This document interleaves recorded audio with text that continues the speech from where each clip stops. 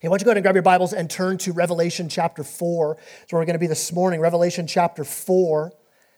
As you're turning there, I remember back when we were first trying to get this thing together that we called Harvest Muskoka, trying to get this thing launched out. And as we were doing that, we began to ask these kind of questions of each other that we're gathering together in this small group, hoping for a church to launch out. And we're asking, what if there were a church that instead of cleverness and marketing, that we spent more time on our knees in prayer? What if there's a church where on a Sunday morning there'd be such an awe and worship surrounding our love of God that He would be front and center, that it wasn't about who was preaching, it wasn't about the lights or the instruments or the worship team, but that you would encounter God, that you'd have an experience with His manifest presence and you'd be changed? What if there was a church where there was a community that was established amongst the people who attended, where it was such a different community? We would call it an uncommon community because it wasn't like anything we'd ever experienced. What if there were families that had such a fear of the Lord, that were so amazed by God's grace that they were strikingly different? The depth of their love, the ease of forgiveness, the commitment they had to each other. What if we had a church where if everyone who called this church home, they had a courage in the face of trials? Where personal preference always came a distant second place to living for, to displaying the gospel of Jesus Christ, to take care of the needs of those around us. Where yes, we would experience trials, but they wouldn't take us out. Where we'd be known for courage and love and joy. Now, here's the key in all of this. What I described there for, man, what if there was a church like this? What if there were families like this? What if there were Christ followers like this? None of this is something we'll ever drift towards. You look throughout church history, and churches don't drift. You look through even your family history, man. If one thing that COVID has shown us, it's this, that we don't drift towards these things. We drift towards complacency. We drift towards fear. We drift towards despair. We don't drift towards joy and courage and love. So because of that, we need a focus. We need to lean into what matters. If we want to see joy and hope and courage and transformation, we need a clear focus together. I think about what 2020 has been so far, and for some of you, this season has it's been inconvenient, but it's been a little bit of a bump. Maybe work's been more complicated. School, if you're in school, it's definitely a weirder experience. And you have to wear a mask now wherever you go. But for some of you, this has not even just been a season that's been inconvenient. For some, this has been a very difficult season. Maybe you have job loss. Maybe you've lost a loved one and the funeral was so difficult to be able to actually engage in because of all the restrictions. Some of you have experienced loneliness and despair. As we turn to the book of Revelation, this is what the book of Revelation is all about. All right, some people get jazzed up about a Revelation because they think it's, hey, are we going to dig in and try to decode some of the mystery of the end times? That's not what the book of Revelation is about. It was written to a suffering church, pointing them to the reality that there is something so much greater. And so you have Revelation 4 open right now. Verse 1 says this. It says, after this I looked, and behold, a door standing open in heaven, and the first voice which I had heard speaking to me like a trumpet said, come up here, and I will show you what must take place after this. Now, chapter 4 doesn't just come out of nowhere. He says, after this, after what? John, the one who's writing this, had been in a conversation with Jesus. And Jesus, in chapters 2 and 3 leading up to this, he'd been talking about these churches. He'd been speaking to these churches that are in the midst of suffering, churches that are in the midst of sin and fear, struggling with their purpose as a church, struggling with what it looks like to follow Christ. Some of the churches, some of the people are thriving, and Jesus wanted to say, keep going. Endure. Some were compromising. Some were falling into complacency. And so what happens here? What is Jesus' purpose as he writes this? How does he want to motivate us to stand firm in suffering? How does he motivate us to turn away from sin? How does he motivate us to be all about spreading the good news of Jesus Christ at any cost? How does he motivate us to have a deeper purpose and identity? What we see here, God motivates us, Jesus motivates us with a vision of himself. What he's saying is this: hey, see everything about your life, the suffering you may be in, the world you live in, see all of it in light of who I am. See everything with a clear view of the glory of God. I mean, imagine the impact it would have on your life, on your family, on our church if we saw the glory of God revealed amongst us. If we pursued God's glory above everything else, that was our life pursuit. I want to see God glorified. I mean, things that seem so important and so significant would start to seem a lot smaller, wouldn't they? Things that we think are so powerful, we'd suddenly realize maybe those things aren't as important as we thought. And maybe some other things that don't seem so important you'd start to suddenly realize, man, this is what my life is about. It would turn our lives upside down if that was our singular focus. God, I want to see your glory. And I don't claim to be the smartest pastor, the most creative pastor, the wisest pastor. I don't claim to know everything there is to know, but I do believe this with all my heart because I see it all over Scripture, that when we catch a glimpse of the glory of God as a church, as a people, we would have everything we need no matter what we think we lack. We could just get a glimpse of God's glory. A glimpse of what is this all about? If we could have that, it would give us endurance, it would give us purpose, it would give us courage, it would give us joy, even in the hardest of times. That's the point of Revelation. That was the point for those people living in that time. That's the point for us today, to look at everything in our lives through what is God doing? What's his glory being revealed in this? I mean, so my goal for us this morning, as we spend just a few minutes here this morning looking at this passage, is that we would walk out of here with new eyes, with a new perspective. That we'd see everything in our life, we'd see everything in our life from this perspective, to see his glory. To see his glory would be this unshakable foundation for our lives, for our families, for our church. And my prayer is this, that if you come in here this morning and you feel weak, that a vision of God's glory would give you strength.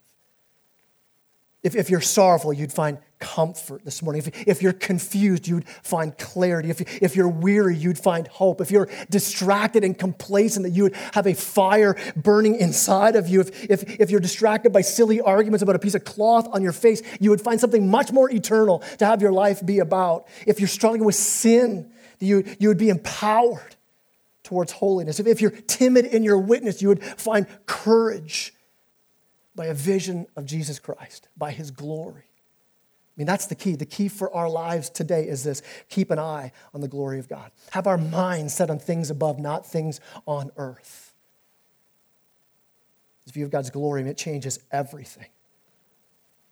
And here's the first thing we see as we unpack this. Verse 1 says this: after this I looked, and behold, a door standing open in heaven. Here's the first point this morning. It's this. This should blow our minds. We have access to see God's glory. We have access to see God's glory. It should blow us away. Here's Christ right here in verse 1, inviting John, saying, hey, come on up. The door to heaven is open to you. Now, the wording here makes it clear that John did not open this door. That door was closed. It was opened up for him. He couldn't barge in. He didn't sneak into the throne room of God. The door was opened. God the Father opens it through Jesus Christ, his Son. Listen, let's not just glance over this amazing truth. We should stop right there, almost like you're hearing somebody tell a story. They say, oh yeah, and then as I was visiting the Queen in the Buckingham Palace, and you go, whoa, wait, what did you say? You were where? You were in Buckingham? What? How did you get that? That's what's going on here. The door to heaven is open. And we should stop and go, what? Are you kidding me? I get to go into the throne room of God to see his glory. The door is open. A relationship with God is available to me. I ask myself this so often: when did we as a church, when do we as a people lose the amazing grace? We have access to God. And no one here can open that door on their own. No amount of good works. Who cares how great your parents were? Who cares how often you go to church? Who cares about how religious you are? You're not opening that door. We don't do anything to open that door. But here's what's amazing about that. Your sin even, your past, the choices you've made, it shut that door. You can't open it, but here's the amazing news. Your sin doesn't stop God from opening that door. In fact, look at chapter 5. Chapter 5 says this, verse 1, "Then I saw in the right hand of him who was seated on the throne a scroll written within, and on the back, sealed with 7 seals. And I saw a strong angel proclaim with a loud voice, 'Who is worthy to open the scroll and break its seals?' And no one in heaven or on earth or under the earth was able to open the scroll or look into it. And I began to weep loudly because no one was found worthy to open the scroll or look into it. And one of the elders said to me, 'Weep no more. Behold, the Lion of the tribe of Judah, the Root of David, has conquered so that he can open the scroll and its 7 seals.' And between the throne and the 4 living creatures and among the elders, I saw a lamb as though it had been slain." Here we have Jesus, the conquering lion, the slain lamb. He paid our debt, took our sin on himself, conquering sin. And now through him, we have this access. He's the one worthy to open the door. He's the one worthy to open the scrolls. Here's this gift from God we have. Come on into the throne room. But this gift needs to be accepted. I mean, how often, though, have you ever left a gift unopened? It's your birthday. Here's this great present. Thanks. See ya. Nobody does that, right? The gift is given. Like, I want to open this thing up. You don't open that card up from grandma and say, "Hey, thanks for the check. I probably won't cash it." No, you're going to accept that, right? And here we have the greatest gift given to us. You have the door of heaven open to you. My question is this: have you accepted it? Have you made it your own? I mean, if you hear this truth Sunday after Sunday and you just walk out of here going, whatever, listen, the door's not open for you. It's still closed. But when you accept that you're a sinner, and then you believe that Christ, the slain lamb, that he paid the penalty for your sins, and you confess him personally, confess him as your Savior, the door is wide open. My question is, have you done that? Have you made that decision for yourself? If not, don't leave here this morning without saying, I want that door opened. If you're like, I've done that, I'm a follower of Christ, I've made that commitment. My question is this: are you living today in light of that gift as though the door to God's throne room is open to you? Is that how you're living? I mean, Jesus says, come up here. The door's open. I mean, that changes everything. I mean, just in that one verse, we have a security knowing that our future is sure. In that one verse, we can begin to go, now I know who I am. Now I know my purpose. John walks through that door, sees in heaven, and what's the first thing he sees? It's amazing. He's not drawn to the crystal sea. He's not drawn to the streets of gold. Nothing going on around him draws his attention. The first thing that he's struck by was the glory of God. And what's the first thing he sees? If you're taking notes, it's this. He sees God's throne. God is on his throne.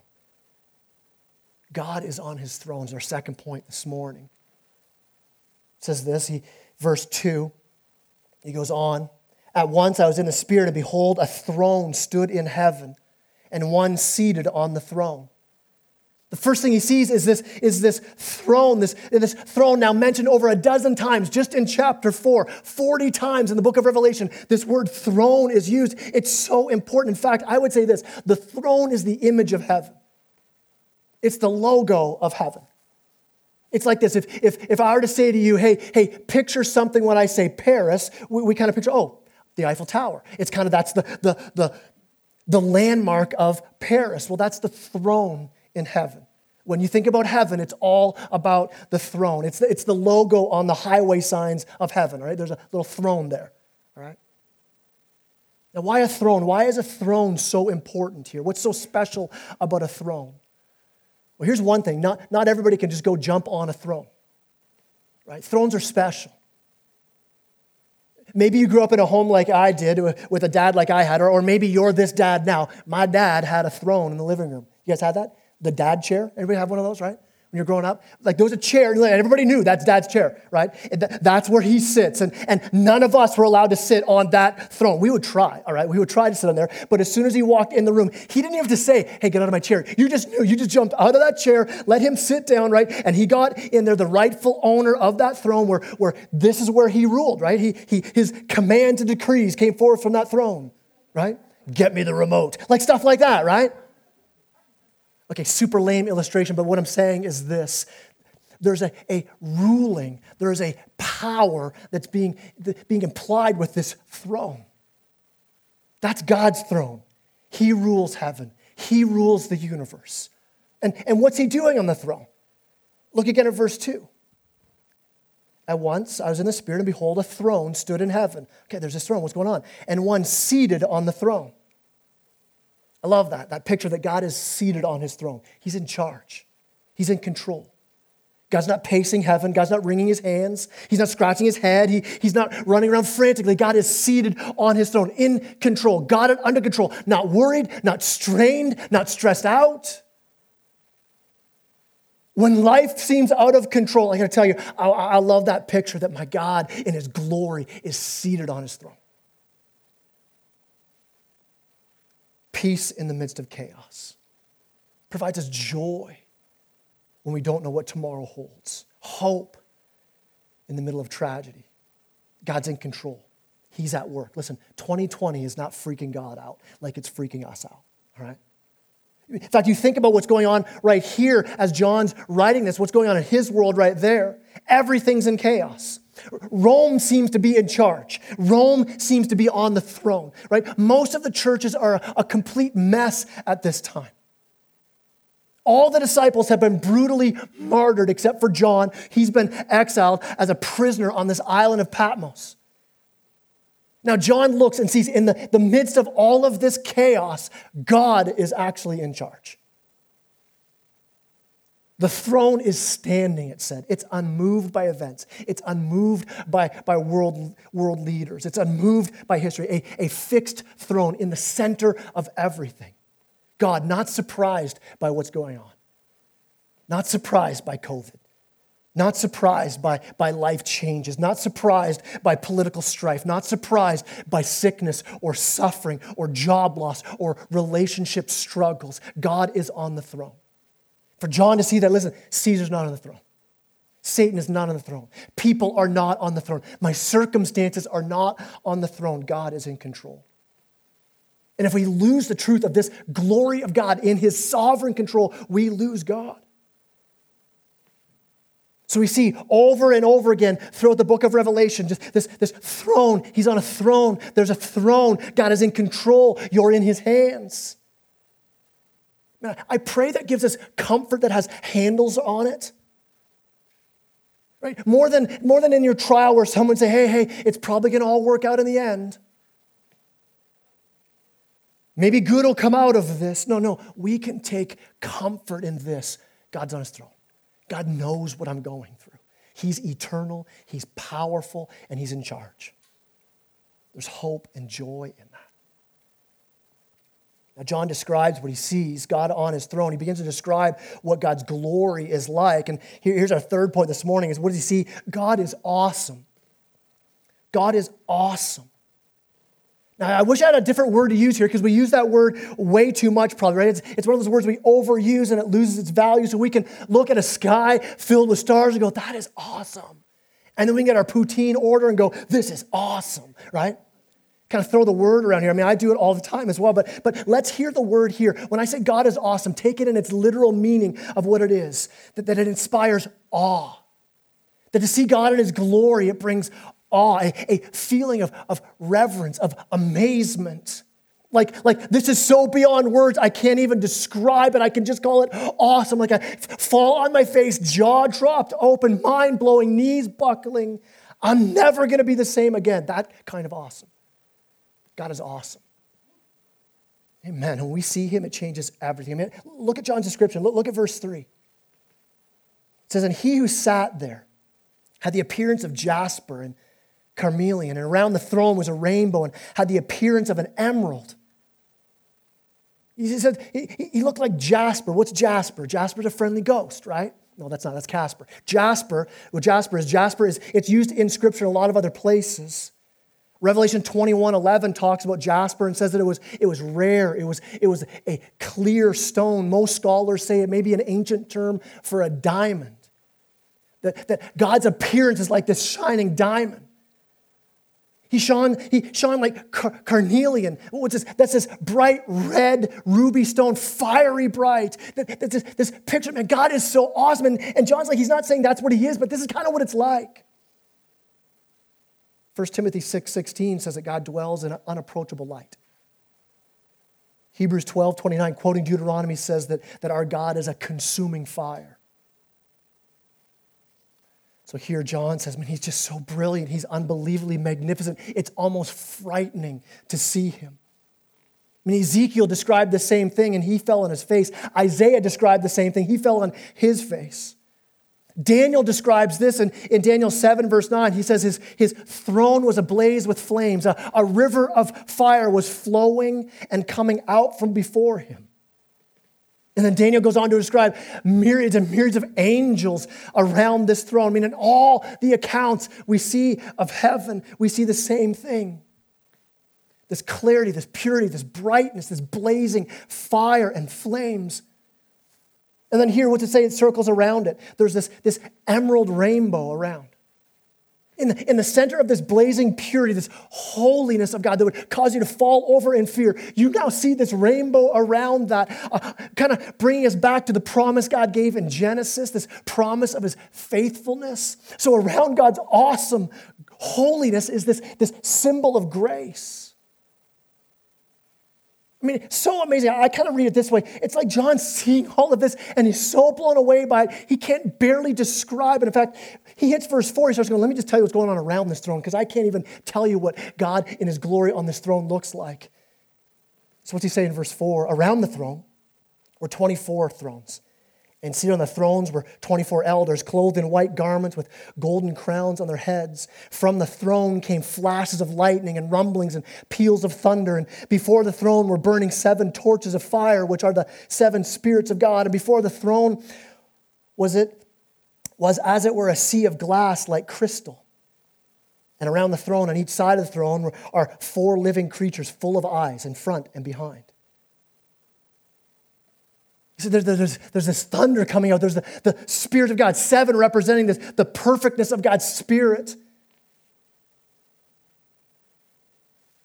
John's describing this scene. He goes, this rolls of thunder and lightning. I mean, is there anything more powerful that you can imagine when you're in the midst of a thunderstorm? I mean, a running joke we have around here at Harvest, if you've been here long enough, if you remember back to our first outdoor baptism, anybody were around back then?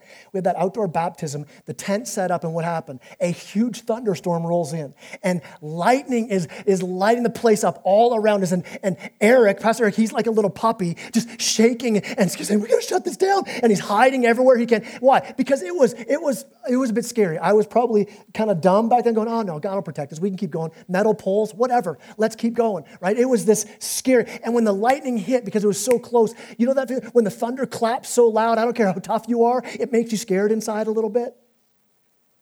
Now imagine seeing this. That's in the throne room of God, seeing him in all his fiery brightness, thunder and light. It's just awesome. You get a glimpse of that, it changes everything. And I would say this, it should change us in a way that we reflect that glory in our lives. That people would say, "Man, you've been somewhere that I haven't been." You see this all through Scripture. When people come face to face with the glory of God, what do? Isaiah cries out, "I'm undone." Job meets God, and God says, "Hey, let me show you who I am. Let me tell you a bit about my glory." And God spends about 3 chapters of the book of Job saying, "Here's my glory on display." And Job says this in Job 42. He says, "God, I've heard about you by the hearing of the ear, but now my eyes see you. I've always heard what you were like, but now I know." And what's he say? He says, "I repent in dust and ashes." Revelation chapter 1, John sees Jesus in his glory and he falls down like he's dead. Listen, if we're still messing around with sin and we're still making our lives all about meaningless pursuits, maybe we need to take a fresh look into heaven and to see the awesomeness of God. Our lives should be changed.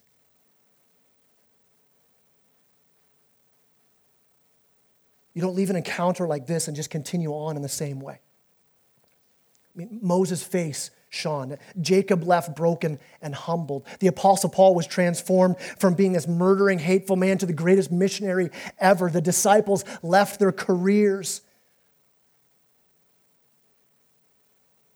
And yet so often we approach Christianity with this I'm just going to play around with church and with worship, and our lives may look a little bit different, but our pursuits probably look more like anybody else's pursuits.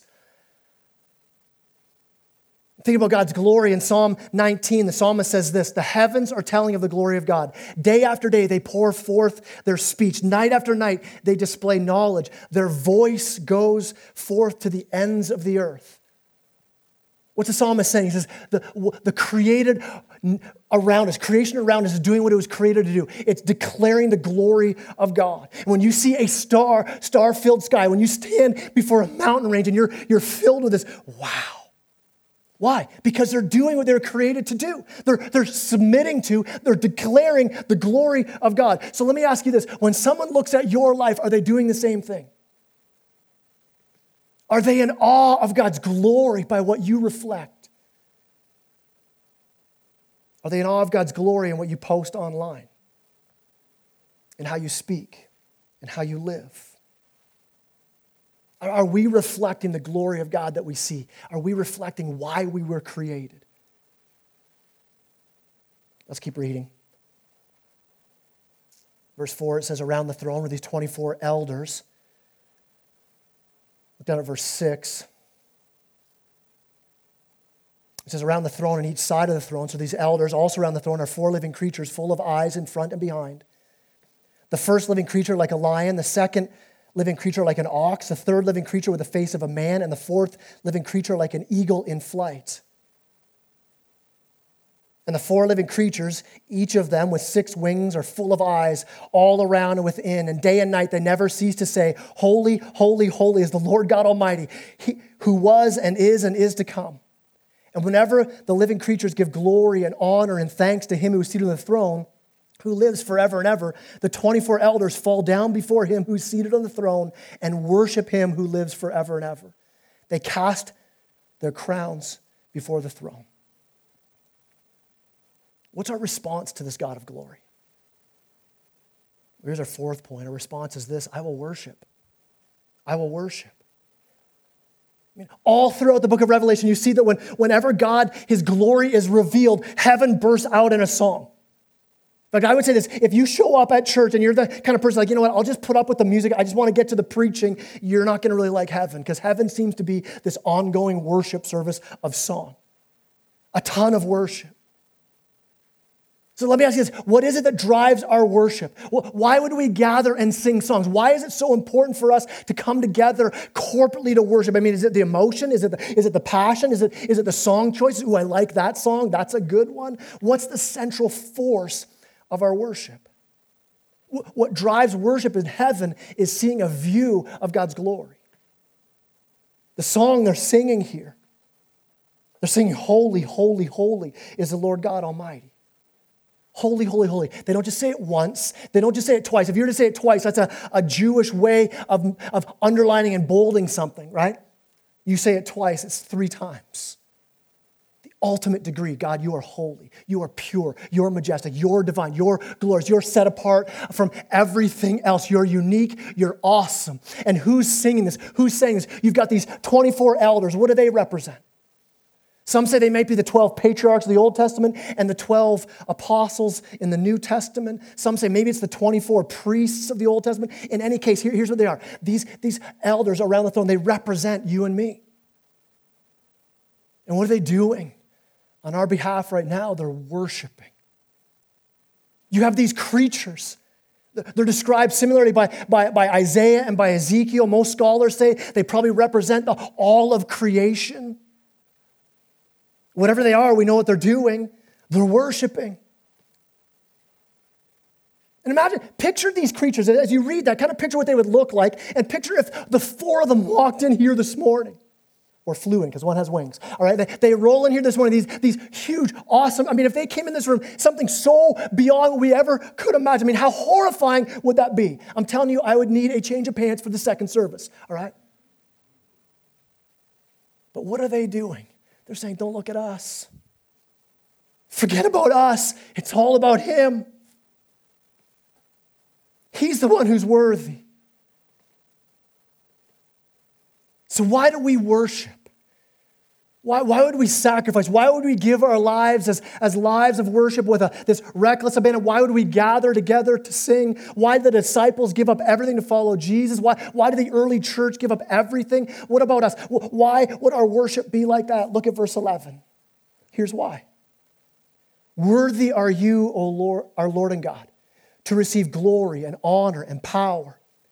For you created all things, and by your will they existed and were created.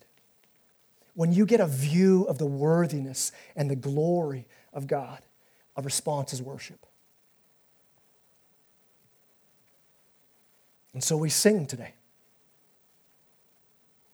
We gather together to sing, and as you do that, as you gather as the church to sing, as you go about your week with worship in your heart, as you pray, take some time to come back to this passage and understand, who am I singing to? Who am I praying to?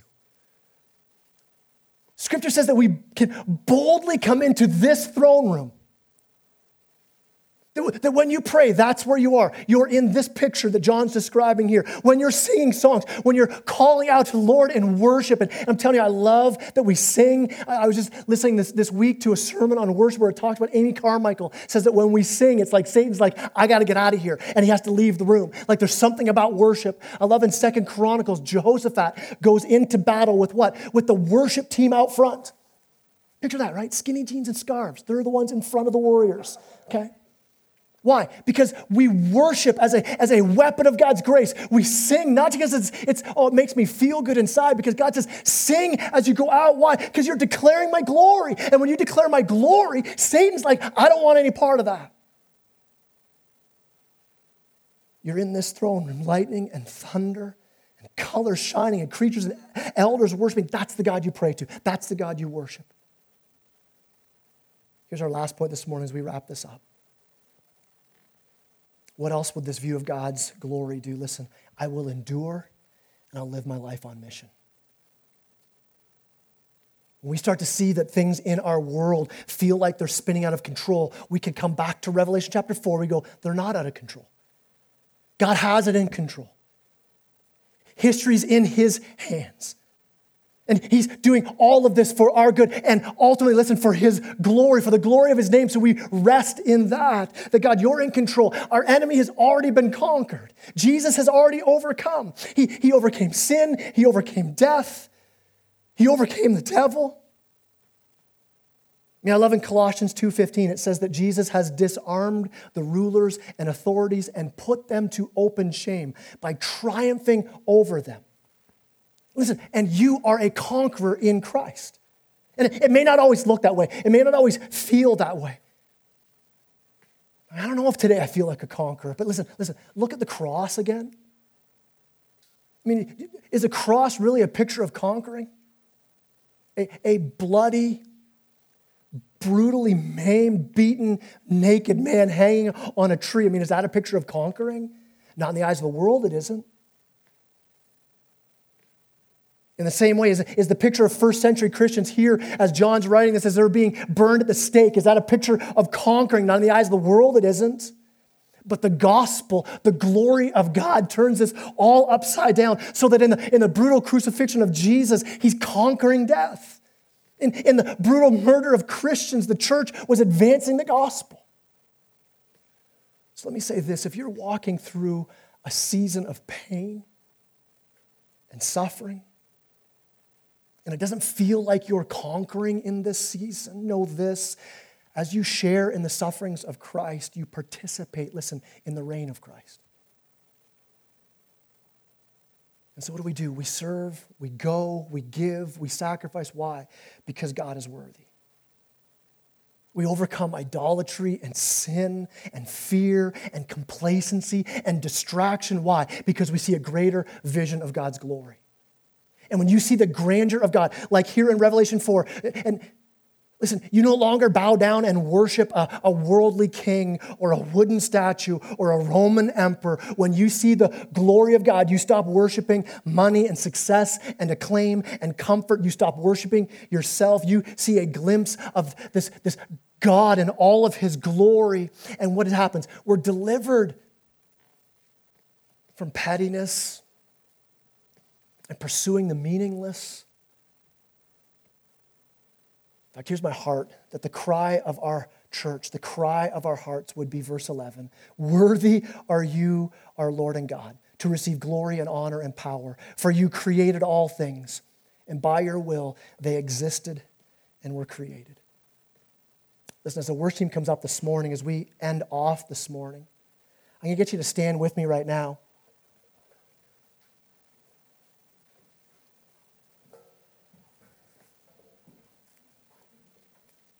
I'm going to ask you even right now to bow your heads and close your eyes.